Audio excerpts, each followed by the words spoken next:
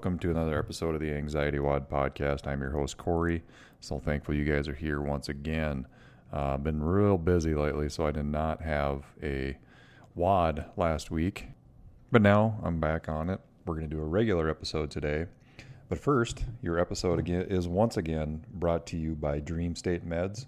Please go to dreamstatemeds.com, use the promo code AnxietyWOD, one word, and you will get a 10% discount on all of their products, mainly CBD related. Go ahead and check that out. Let me know if you have any questions on CBD. I did an episode about it on WOD episode 13, so go to that one and check that out if you have any questions on it. So what's been going on lately? We are in the midst of putting together a competition for our gym, and I'm helping with some of the video editing for the workout releases, programming, whatnot. So it's been kind of taking up a little bit of time, not a whole lot. I mean, it's pretty easy, pretty fun. It's just time consuming, and there's a little bit of time involved in editing, filming, etc., etc. We're doing our second annual ELC games as we approach August 3rd. It is. I'm a member of CrossFit ELC and also an L2 coach there. Great group of people, wonderful community, and this is the second year we're doing an in-house competition. And we had a really good turnout last year. I think we had about 45 people compete, which is pretty good. We're in a rural community, smaller market, and so having that size of a group that wanted to test their fitness was sure fun. I can't wait for this year. I did a little bit of editing in iMovie and got some stuff put together, did a little bit of voiceover, did some somewhat legit looking videos. So it should be fun. We've all tested out the workouts, and they're pretty hard, especially the last one. But, it's kind of like everything in CrossFit. It can be hard if you make it hard, and it can be easy if you make it easy on yourself. So it's definitely going to be a good mental test. It's pretty exciting to see some of the people that I've seen start day one that are actually at a point where they're going to compete and actually compete really well. And I'm really excited for some people to get their firsts. That's always the fun part of these events is, whether it's their first pull-up or muscle-up or PR, a weightlifting area, or even just run the entire legs of like whatever's programmed. Some of that stuff is just the most memorable part of these competitions. So I can't wait. Again, that's August 3rd. If you're around the area and you haven't signed up, it's a perfect place to dip your toe into the competition pool, so to speak. So go ahead and give that a try. And let me know if you have any questions about signing up. So for today, our podcast is going to go over a few things, a variety of different things. I had a few questions on dating with anxiety, how to make friends when you have anxiety, and then how to forgive yourself and accept yourself if you've been through some hard times, and continue to run that cycle of anxiety, calm. How do you accept that and forgive yourself? So first off, let's talk dating. This can be pretty hard, and I say pretty for no particular reason, but one thing that I started doing way back when was online dating. And for me, like the initial meeting someone, asking them out, the pressure of that was the hardest part to get over. Once they got through that part and was like, okay, I have a date, I'm going to go meet someone, it got a little bit easier. It got a little bit less pressure. And it was just self-inflicted pressure. There's like, either the person is going to like you for who you are or they're not. So it's kind of black and white. And I think we put so much weight on that, and we put so much emphasis on the acceptance part of dating. But like when I met my wife, Lauren, it was like pretty early on. I'm like, yeah, I could see myself being with her for a long time. And that's what it should be. It shouldn't be, well, yeah, I could put up with their X, Y, and Z, or, well, they have this, but not this. I mean, be selfish. Kind of be like, well, I'm looking for this type of person, and don't settle for it until you get it. And, rather than putting expectations on yourself to perform, just be like, well, I'm going to be myself, because that's 100% of who you want to be when you're on a date. You don't want to falsify who you are, because eventually that's going to come out and it might not pay off, which I've been there. is eventually I realized who I was, and I was like, oh my God, I made a terrible mistake. And, I had to get out of that. But I think the expectation going in of, okay, I'm going to be myself. I'm going to be genuine. I'm going to open myself up and be a little vulnerable, and they'll like me, maybe not. And if they don't, it's not you per se. And that seems kind of counterintuitive of a way to think about it, but like they're looking for a specific person as well. You just may not be that for them, which means that they are going to eventually meet someone that is the right person for them, and so are you.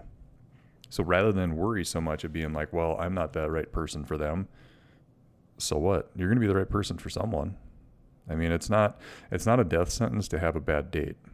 It's actually good practice for, and if you're someone like me, like with the social anxiety, it was good practice. I talk about practice all the time, and this is a good way to practice getting in there and getting uncomfortable and getting exposures. If you're someone with social anxiety, to get over that hurdle that kind of holds you back from, enjoying some of those experiences in a social setting. Dating is pretty high pressure, and it's self-inflicted, like I said. So if you do, try some online dating. It's been a long time, so I don't even know if some of these I'm going to mention are still available. But I use Match.com, and I think there was eHarmony. I didn't like eHarmony as much. I liked Match.com because I could kind of, it worked a little bit better for what I was looking for. And I believe it was because I was able to put a little bit more information about myself out there, and the searching was a little bit better. Like I said, it's I've been with my wife for almost 13 years now, so it's a long time. But when my anxiety was really bad, that was a way for me to kind of get my foot in the door rather than having to approach someone. You're already in an intimidating situation if you are someone with social anxiety, whether you're at a bar or wherever people hang out these days. I'm old and have kids, so I don't hang out really anywhere other than the gym. But it's that there's a lot of pressure there. And so it's kind of, I don't know, it works around that much of a high pressure situation to start initiating some conversation in like emails or chat or however they have it set up now. But then you're going to give yourself a foot in the door to have some things to talk about when you do eventually go on a date. You're going to know what their hobbies are. You're going to know what their likes, their dislikes, their type of music. You're going to get all that stuff in that profile. So you're going to have some talking points. And I think people with social anxiety worry so much about, okay, well, what am I going to talk about next? Am I going to say something stupid? Are they going to like what I say? Well, I'm just not going to say anything because what if it's stupid? And that inner monologue that goes on is what holds us back. It's the inner monologue that'll hold you back from wonderful experiences, no matter what it is, not necessarily just dating. But like getting that information up front, it's my personal opinion, and some people may just be shaking their head right now, but it's a good way for people with social anxiety is to get over that hurdle, that initial hurdle of the high pressure situation of asking someone out. So that's my advice for that one. Please holler if you get any questions. anxietywod@gmail.com. Shoot me a DM at any of the social medias for the show, and let me know if you wanted to have any more information on that. How to make friends when you have anxiety. I was terrible at this, but I did figure it out. So making friends for me has always been super easy, except when I got in my own head. It's very similar to the situation when you find yourself with dating, is that that inner monologue is what's going to stop you and make you hesitate and make you question who you are and make you question all these things that you might say. Well, what if they think this? What if they think that?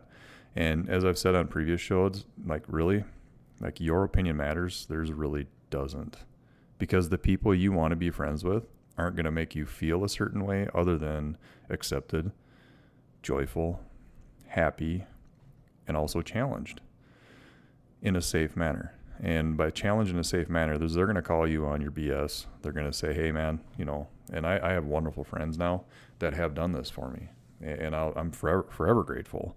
And, there may be a time where I do talk about that on the show here, but they call you on your BS, but They support you. They lift you up. They don't burn you and leave you to fry. They say, hey, this is the way it is. Here's what I think you should do to change. But on top of that, when you have anxiety, when you do stop yourself from experiencing and enjoying things because of what's going on in your brain, it's hard. I understand that for sure. And so my advice would be to figure out some safe areas that you can experience some social settings, whatever that may be for you, depending upon where your anxiety is the worst. Obviously, you want to avoid those because you're going to have all this other stuff going on in your mind anyways, on top of the social anxiety. So you want to find a safe space, find a space that it's very casual, it's very chill. And like I said, I'm so bad at this because I don't really hang out anywhere other than like the gym or like sporting events with my kids or, social settings will be like a group of couples because I am married and, I have kids, but, making connections with people is easier when you know yourself better. When I struggled, it was hard because I was still searching for so much that I had no idea if someone was going to be a good friend or not.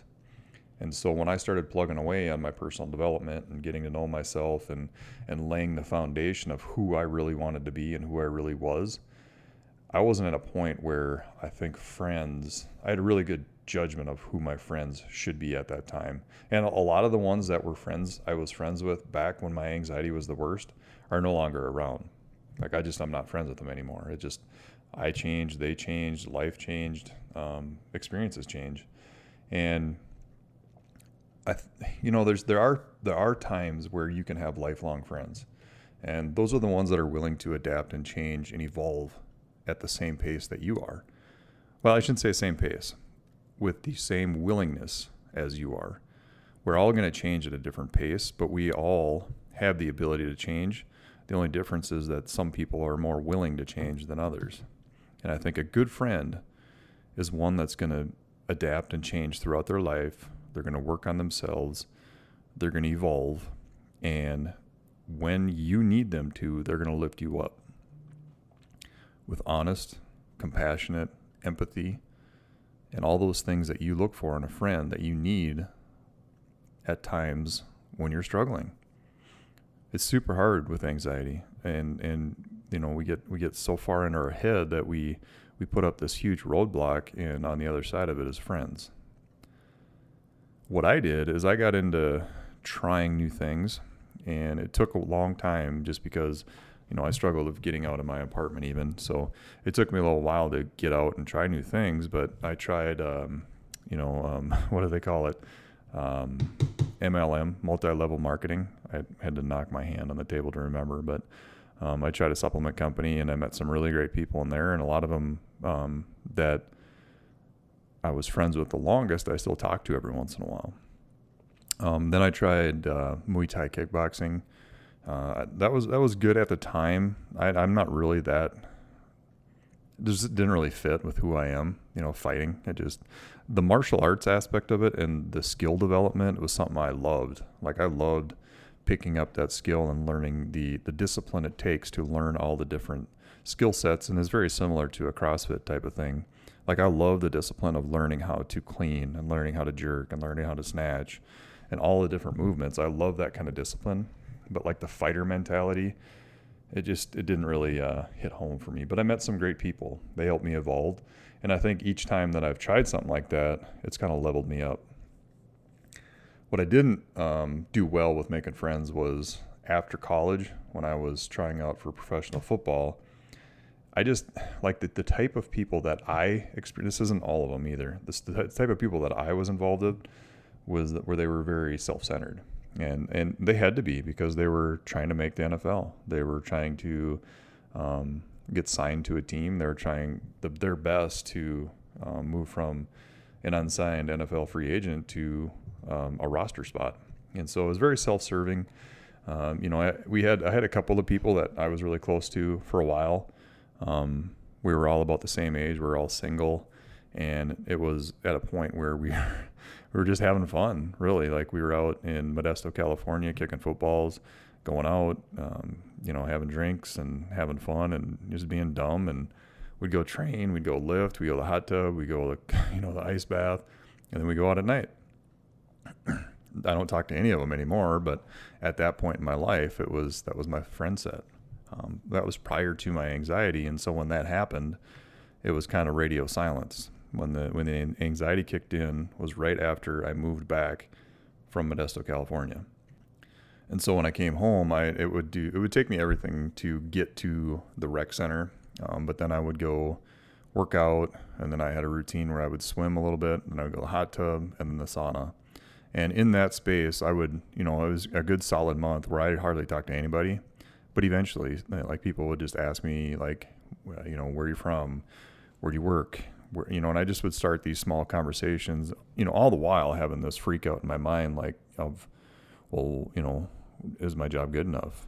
Like, does that mean something to this person? What do they want from me? And all these different questions I had in my head of, what if I say something stupid? Well, what if they judge me? What if they like me? What if they don't like me? Et cetera, et cetera. And so I think the part of, trying these different things is, it doesn't matter where you try it, as long as it's safe to you, and as long as you can calm that inner monologue down enough to open yourself up and be vulnerable and be yourself. It's hard, but it's completely doable. So I hope that helps.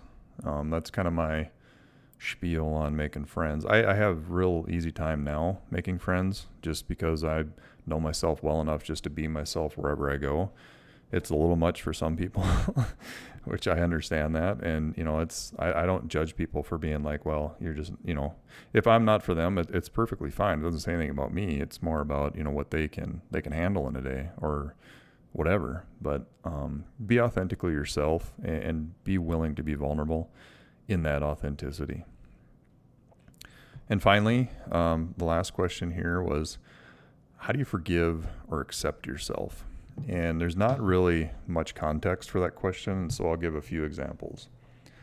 For me, I had a really hard time after I moved back from California, moving on from being the quote-unquote athlete or the professional athlete and chasing that. And so I struggled with beating myself up and saying that I was to blame for that situation. And it was really just a crazy little onset of costochondritis that, it mimicked a heart attack, which, ended up being the impetus for my, is it impetus or Oedipus? I don't know. One of those things for my anxiety to start. And I who knows what caused it. And I spent so long, being like, well, if you would have done this, if you would have ate this way, if you would have drank this night, if you would have, et cetera, et cetera. And, just being such a mean person to myself, instead of saying, you know what, you went out there and tried your hardest. You said since you were a kid that you wanted to at least try out for the NFL, and you did that. Check that box. Instead of judging every single aspect of what you did and having these terrible metrics of what the success was of that situation. So I think forgiving myself was finally when I realized that, okay, those metrics aren't working for me. I need to revise those and look at the positive aspects of those things. What did you learn? Okay. Well, you learn that you have the capacity to pick up a skill and completely change it 3 or 4 times and relearn it.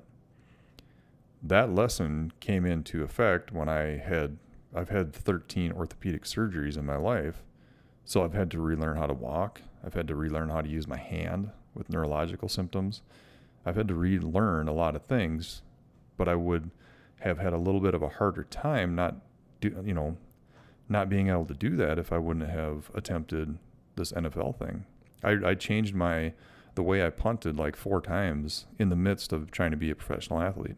It's like a golfer switching his golf swing, in the middle of a season. So, that was one part is not making it. But now, like, everybody asks me, like, have you ever thought about trying out? And like, no, like, I have no regrets with that part of my life. The only regret I have is that I beat myself up so much about it. I was a bit of a perfectionist, and I always have been with competition. until about 4 years ago, when I started to realize that the metric in competition is my effort. Am I giving my best effort? So sometimes what we need to do is refocus and rethink, what are we measuring this aspect of our life? And it goes hand in hand with the personal development.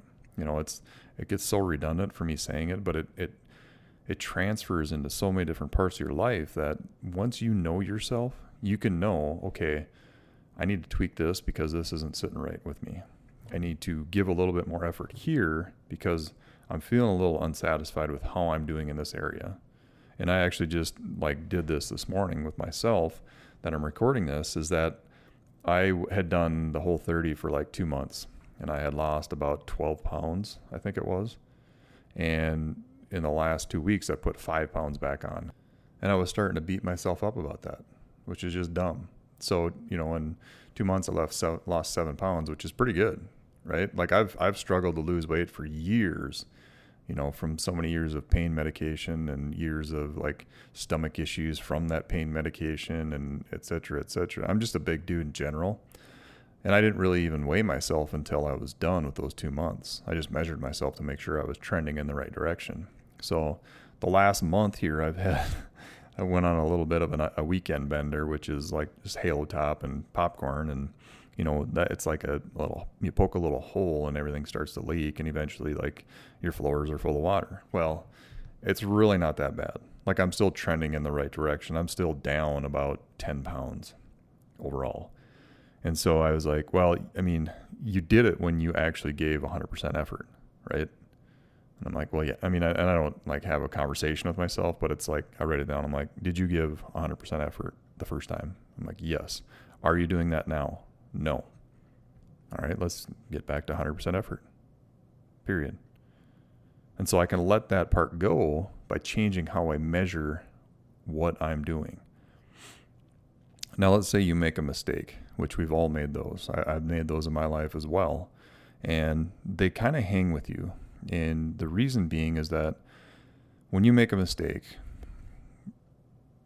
I think that we, as people with anxiety, it's just one less area that we can control. Because the illusion of control can drive us crazy, especially if you have anxiety. We want to control what's going to happen so we can know how to react to it. Well, when I've screwed up, that illusion of control goes out the door and it's just chaos. And so I'm trying to think about a specific one that I can get in the right mindset to explain this to you. But making a mistake happens. How you adapt and evolve from that mistake speaks more volume than the actual mistake. What are you learning from it? What are you growing from it? What are you going to do differently? What's going to come that's going to benefit you from this event? How's it going to change your future or your today? Our future is designed by what we do today. It's never designed by what we do in our past. Nothing that I have ever done athletically is benefiting me right now.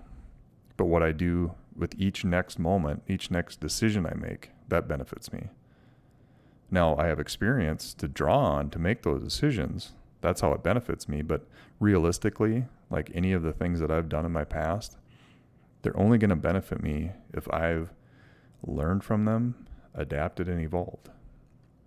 So mistakes are meant to teach you something if you allow them to. If you can allow yourself to remove the sting of the pain that is caused by a mistake, they're always going to teach you something. I'll try to, I'm going to pause this and try to think of a specific example that I can go over that may be a little scary, if you will, but I'll try to figure out a way to explain it. Hang tight. All right, I got one. So that probably didn't seem like any time at all for you guys. But this is just a real easy one. I was drinking on pain medication. We had a Christmas party, I believe, at one of my previous gyms that I was at, and I was on pain medication for I think it was my neck still, and I was drinking on pain medication. I knew that this was a bad idea, and I shouldn't have been doing it. And so On our way home, my wife, it was like snowing out kind of lightly, and my wife and I decided to race, which we're competitive anyways. Like, she's the only one I have to beat at the CrossFit gym. That's the only one I care about beating. So anyways, we're running. She turned really sharp, and I kind of tried to cut across like this little planter, but I didn't know it was concrete. And the other thing I didn't know is that there was like a little 4-inch lip. And so when I went to jump over the bench, I hit my foot on that, and I splatted on the concrete and hit my cheek and my eyebrow, and just kind of like road rash my cheek, and I opened up my eyebrow, and so we had to go to the ER. Well, it was very apparent to the ER doctor that I had been drinking, and I was extremely embarrassed, and I was pretty pissed off at myself because I knew better. And it's like, this is what you get. This is what you get for being stupid. And that was the first time I was like, nope, we're not going to do that again. We're not going to have that conversation. This is a mistake. Yeah. What are we going to learn from it? And so like the next morning I woke up and I'm like, I'm going to quit drinking for a while until I'm done with pain medication. And I did it. And the one thing that it taught me, though, is that no matter how